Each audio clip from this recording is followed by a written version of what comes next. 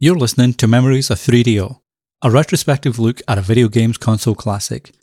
To make sure you get the latest episode, hop on over to 3dopodcast.com/listen and choose your preferred app to follow on.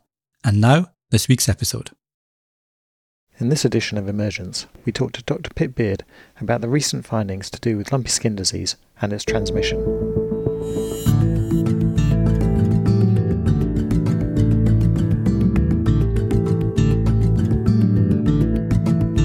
Welcome to Emergence, brought to you by MSD Animal Health and hosted by me, Dr. Alistair King.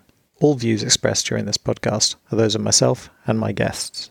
I'm very pleased to be able to bring you a talk with Dr. Pip Beard from the Pirbright Institute in the UK. They've recently published a paper in the Journal of Virology titled Quantifying and Modelling the Acquisition and Retention of Lumpy Skin Disease Virus by Hematophagous Insects Reveals Clinical but Not Subclinically Affected Cattle are Promoters of Viral Transmission and Key Targets for Control of Disease Outbreaks. There's some really important findings in this. It helps us understand how the disease is transmitted, how we're seeing the spread of lumpy skin disease, and that therefore helps us also understand how to control it better. I'm very pleased to be able to get her on so we could have the talk. She is in her lab, so there are noises of automatic windows and a few people around, and I promise you, despite the sound at some points, no one is eating an apple during this interview. Let's go straight into the talk with Dr. Pip Beard and hear what she has to say.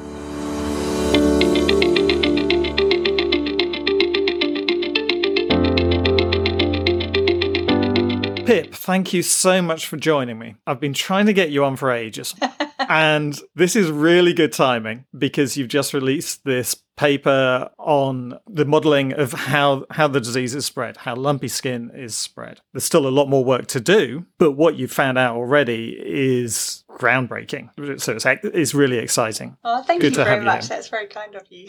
Before we talk about that paper, just a little bit about lumpy skin disease. We've got this disease which used to just be in Africa and now has spread. There's still a lot of questions over how that happened.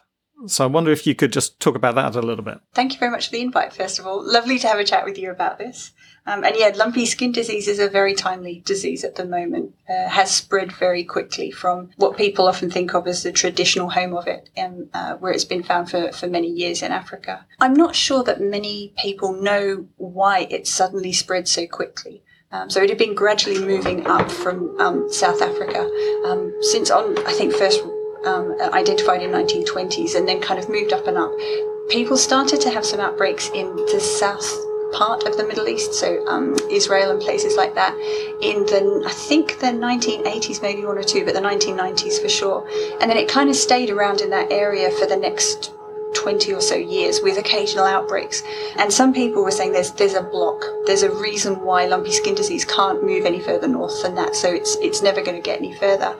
But then it was in sort of 2011, 2012, it started to move further, and then it just spread really quickly.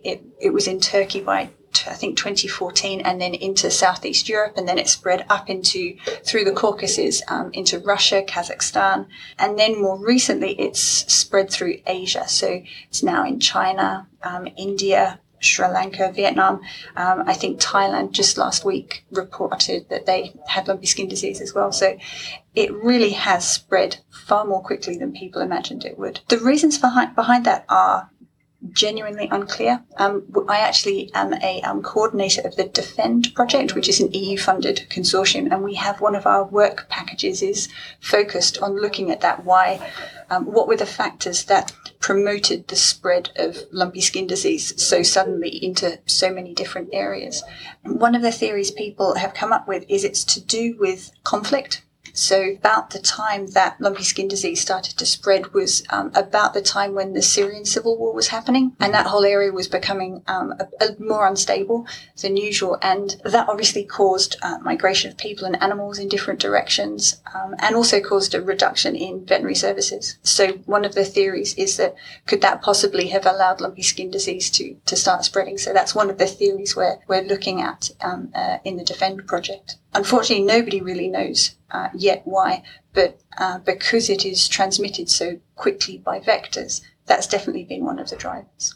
So I think, as we see with a number of diseases in Africa, while they're in Africa, they don't get a whole heap of attention. It's a little bubble, which is kind of left. I know with COVID and everything that's happening now, we're much more aware of understanding where diseases may come from and looking for those early signs, which is good. Lumpy skin disease definitely fell into this problem. But once it started moving out, you've been able to do a lot of work on it. You've been getting a lot more green lights to move ahead, haven't you? Yes, definitely, yes. I think I've been at Pirbright since 2016. And I'm currently the OIE laboratory expert for lumpy skin disease. And that's what I was recruited to Pirbright to do, to build up the lumpy skin disease research that's going on here. And it really was a case of right place at the right time, because I arrived here with a remit to do more lumpy skin disease, also sheeppox and goatpox, the two closely related viruses to lumpy skin disease virus, just as this rapid spread was beginning to happen. And just as it was becoming clear that you couldn't control lumpy skin disease with management techniques alone, you needed more. When sheeppox and goatpox, in the past, there have been occasional outbreaks of them in Greece and in Bulgaria. And it has been possible to control those by quarantining, by culling the affected herds, and by strict movement controls. And I think some people imagined the same would be true for lumpy skin disease. It's also a capripox virus from the same genus. So they thought that pretty much the same thing is probably going to happen if it ever does reach as far through Turkey into Europe. But that turned out not to be the case. Those techniques which had worked for sheeppox and goatpox in the past, they didn't work for lumpy skin disease. It continued to spread and it outpaced those kinds of management techniques. I think that leads us very nicely on to the work you've been doing, because, yeah, it was a surprise what it was doing. We don't know how it's moved and things like that. So we suddenly found we didn't understand what was happening with this disease. And with blue tongue, you can point, we know it's midges that carry it. So we understand that. But 6 years ago, there was even this question of what are the vectors? What is carrying it? And how is that actually functioning? So that's seemed to be the area you really started looking at and working at. Yes, that's right. We did. I had a lovely time looking for gaps. So did my own little gap analysis of what do we really not know about lumpy skin disease at the moment, and what is really the key priorities for us to investigate. And you're absolutely right. That was transmission was a really important one. It's very, very difficult to design and put into place effective management programs if you don't know how the disease is being transmitted. So I remember chatting with you, and we managed to source some funding from the BBSRC. So it's a UKRI. Oh, I really should know what it stands for. British Biological and Science. Oh dear, that's a fail right there, isn't it? But they very kindly funded us for the initial project, which we called LIMPT. So they funded the LIMPT project with some funding from you and some support from you guys as well, for which we're very grateful. And that enabled us to answer those initial questions. So how is the virus acquired? I kind of split the transmission up into 3 sections. So there's how is the virus acquired by the insect vector or arthropod vector from the cow? How is it then retained in the insect vector? And then the third step is how is it then transmitted from the insect back to the next cow? So those are like the 3 steps. So the project that we did looked at just those first 2 steps. So how is the virus acquired from an animal? And then how long is it retained in that insect vector for? And that's the work that's just been published in the Journal of Virology that you mentioned at the start. So we had some... I think key to this was a great collaboration we had with Chris Clerk at Cienzano. So he had developed a lumpy skin disease model, an experimental model of lumpy skin disease, and very kindly taught us what that model was. So with some looking in the literature and with the help of Chris, we set up this experimental model here at Pirbright in the high containment units. So we inoculated cattle with lumpy skin disease virus and generated a clinical lumpy skin disease virus. And then we took pots of insects. And you're right, we don't know which vectors are able to transmit lumpy skin disease. So we looked at 2 different species of mosquito. So that's the Aedes aegypti and the Culex quinquefasciatus. We looked at a species of midges, Culicoides nubeculosus. And we looked at flies as stable flies, Stomoxys calcitrans. So they're the biting stable flies. And we took pots of these guys and we put them onto the cattle and then waited for 10 minutes. And then we would take those insects back to the laboratory. And some of them we would analyze straight away. Those were our day 0 samples. But some of them we would put it back into the incubators, and then we would sample them at 1 day later, 2 days, 4 days, and 8 days later. And in that way, we could see how many of these potential vectors acquired the virus from the cattle, and then how long they retained it for as well. So that's those first 2 steps I was talking about, the acquisition and the retention. One of the other things we wanted to look at, one of the key questions was, is it both a non-clinical and clinical cattle that are sources of virus for these vectors? I'm on a roll, so I'm just, once you get me started, I can't stop. If you need me to stop, then. So, non-clinical and clinical animals. So we knew that when you inoculate lumpy skin disease into cattle, not all of the cattle will develop clinical disease. It's usually only about 50%. Now, no one knows why this is, why it's exactly the same virus, same inoculum, same everything. But some cattle will just shrug it off, and some cattle will develop full-blown lumpy skin disease. And that was the same in our experiment. So out of the 10 animals that we inoculated, 3 of them got lumpy skin disease virus. Even more interestingly, 2 of them got really moderate disease, so quite a lot of lesions. One of them had quite a mild case of lumpy skin disease. And then the other 7 animals were just fine. We examined the insects, how much virus they picked up from the nodules of those clinical animals, and we compared it to how much virus was acquired from the non-clinical animals that had no skin nodules at all. And it was clear that the insects picked up virus from the clinicals, hardly any of them from the non-clinicals. I think we looked at over 2,000, it was exactly 2,019 insects from those non-clinical animals that we looked at over the experiment, and only 7 were lumpy skin disease positive. So another really important collaboration is with Dr. Simon Gubbins, who's our mathematical modeler here at Pirbright. So in all, we'd looked at over 3,000 of these insects, so over 2,000 on those non-clinical and another 1,000 on the clinical animals. And he was able to take all this data and then model it to come up with estimates of infectiousness. So basically, how likely is it that these animals are going to be sources of lumpy skin disease? And absolutely, those clinical animals are the important ones. The chances of an insect acquiring the virus from your non-clinical animals that don't have the lumps is really very low. So that was, I think, quite a key finding for us. And you mentioned you tried a number of different vectors. Did you see a difference in different species? Interestingly, again, no. And we were expecting to see a difference because some of these insect vectors have very different methods of feeding. So the mosquitoes are very, very careful feeders. They will insert their proboscis and they will search out for a blood vessel. So they're very clean, pernickety feeders. Whereas your flies are really dirty feeders. So they have these slicing, and midges do this as well. And they generate a pool of blood and then suck the blood up. So they make much more of a mess. And I was thinking with such different feeding mechanisms, I would imagine to see some difference. But actually, the acquisition data that Simon came up with showed that there was no significant difference between those 4 insects. So whatever this method of acquisition of the virus is, it's really quite non-specific. It's the same no matter how you feed on that animal. The virus has the same risk of being acquired. So is this looking just like a mechanical transmission? Yes. The data that we found very much supported mechanical transmission. So a couple of other poxviruses, Fowlpox and Myxomavirus, there's been some work done on those back in the 1960s and 70s, quite a long time ago. And that data suggested it was mechanical. So there's mechanical and there's biological. So your biological transmission is like blue tongue, where the vector is actually a key part of that that virus's life cycle, and it will replicate in the vector. Whereas in mechanical transmission, there is no replication in the vector. It's just used as a mechanism to move from one animal to the next. And work that had been done with previous poxviruses had shown that poxviruses tend to be transmitted mechanically. And then our data backed that up as well.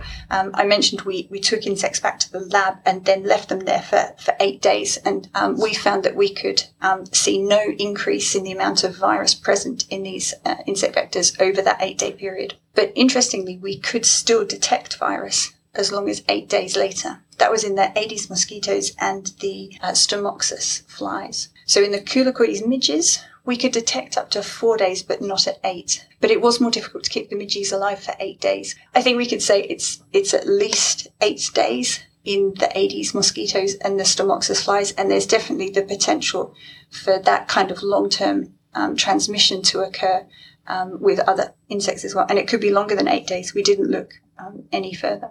I find that quite interesting because I always think mechanical is a fairly short-term thing.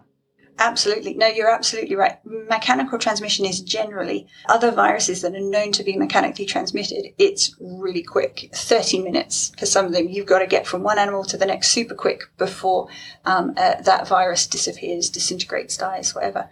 But pox viruses are known to be super hardy. They survive in the environment really well, and it now looks like they actually survive. Lumpy skin disease at least survives very well on insects as well, these insect vectors. Which, of course, has implications for long-term transmission from farm to more distant farms. So I don't know if you can tell this. Is the virus surviving on the outside of the vector, or is it actually being sucked in and then it's managing to survive inside, even though it's not multiplying? Excellent question, and definitely we are working on that at the moment. You're absolutely right. Is it one of the hypotheses? Is it just surviving on the proboscis and the head? It might go into the abdomen, but it wouldn't survive there for more than 8 days. I wouldn't have thought. So, is this some kind of a contamination issue? Is there some kind of a special niche in these insects where it's able to survive? I think again it comes back to the fact that it seems to be able to do it on such different insects. Whatever niche it has got, whatever mechanism it uses in order to survive for this length of time, it's obviously present on very different insect species. So it's a very non-specific but very effective mechanism. Okay, so I'll get you back in a year's time to tell us that one. Absolutely. You've been telling us over the last year or so, we've heard some of this work, which has been great to hear, and I think it's been really exciting. How do you think these findings drive our understanding of how we control the disease?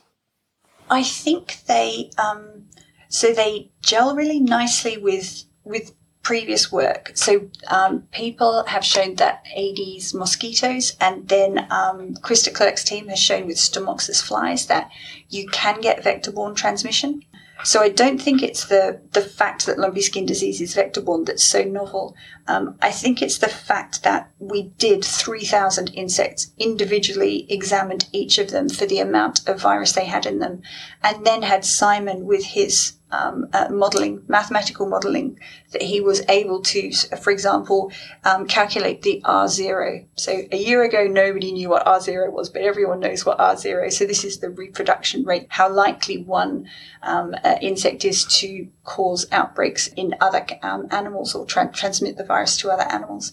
And so he was able to do things like that, estimate R0 values, and Stomoxys was the highest R0 values. Aedes and Culocoides were both found to be over 1, which means they could support an outbreak. So I think that's where I think our study brings the field forward, brings the knowledge forward, because we have such a vast amount of data from so many insects. It brings down your uncertainty about the data. We're much more confident about the data. And because we're able to make these predictions with the data as well and make these models and look at, for example, the infectiousness of these cattle. So I mentioned before that we had 2 animals that had, decent lumpy skin disease, moderate level of illness. And then we had a third that just had quite mild. And you could see quite clearly that the animal with the mild lumpy skin disease had less virus in its blood, less virus in its skin nodules, skin lesions, and also less virus in the insects that fed on it. So Simon was able to put this into an infectiousness kind of model and show that the more severe the illness in the animal, the more of a source of virus they are for the insect. So individual animals vary in their infectiousness, so to speak. People look at culling as part of the control. What you're showing there isn't a lot of drive to go culling a whole lead of things that don't actually show signs. That's right. So I definitely don't make policy at all. I advise people who have the very difficult job of putting together these, for example, culling policies, what's the right thing to do. And absolutely, our data supports the modified culling method that some countries have used, which you focus on those clinical animals, removing them from the herd. And the non-clinical animals that may have this very low level of virus, maybe like we found 7 in 2,000 insects may acquire a very small amount of virus. So they would be less of a priority. Looking at our data, it's clear the most dangerous animals are those clinical ones. And I think this certainly further supports the use of fly control on farm as well. I think vector control is a really tricky one in general. I think it's difficult to entirely control your vector populations. It's always going to be a struggle. I think keeping animals inside, using those kinds of methods of control, they're unlikely to work on their own. I don't think they're going to do the job. And I think vector control is much more likely to be a part of a suite of techniques and tools that people would use to control lumpy skin disease virus. So vector control, a part of what you're doing, and then you're looking at vaccination as really being the other side of the coin. Yeah, so vaccination has been shown to be highly effective. There's some very good vaccines out there. That was the thing that stood out for me in the outbreaks that there were in Europe. The fact that there was a really great cooperation between different countries. Countries were very open with what was happening. They worked together, they collaborated, and they put in place this enormous vaccination program and made sure they vaccinated many, many millions of cattle. And that was very effective at preventing lumpy skin disease from spreading further eastwards into Europe. And there's been some lovely publications that have come out looking specifically at how effective was the vaccine and things like that. So vaccination definitely a key part of programs. Education is another important one, educating farmers and healthcare givers, veterinary healthcare givers, what does lumpy skin disease look like, making sure people recognise it for what it is and are able to alert authorities if they suspect a case. Education of the laboratory technicians, so that when they have a suspected case, they know the right diagnostic tools to use, things like that. So I think that plays a role as well. I'm really pleased you mentioned education. I always like it when we bring education into these, because it's so important. I don't want to derail talking about the paper by talking about vaccinations, so we'll just go back. So the lead author was Dr. Beatrice Sanz Bernardo? That's right, yes. So she joined you for this project? That's right. She was the scientist who counted all of those 3,000 insects and ran 3,000 PCRs to check them. She has been amazing. I cannot speak highly enough of her. She's really driven this project forward, and I've been very much just tapping from side to side occasionally. She's been great. She's really good. I wanted to make sure she got a little bit of recognition. Oh, thank you. So I've been really excited, everything I've heard about this, and it's been good people having a chance to hear. Have I missed any questions? Is there anything else about this paper that you think we should be telling people? No, I think you've done an excellent interviewing job. I think you've covered all the points that needed to be covered. And yes, it's open access, of course, on Journal of Virology. So very, very much encourage people to read the paper. And if anyone has any further questions or queries, they're welcome to contact me at Pirbright, and happy to discuss further. I will put a link to the paper in the notes for the podcast. We will cover those kind of bits, always put them there so people understand what's happening. So that'll be in the notes. Thank you very much, Pip. Been great talking to you. Cheers.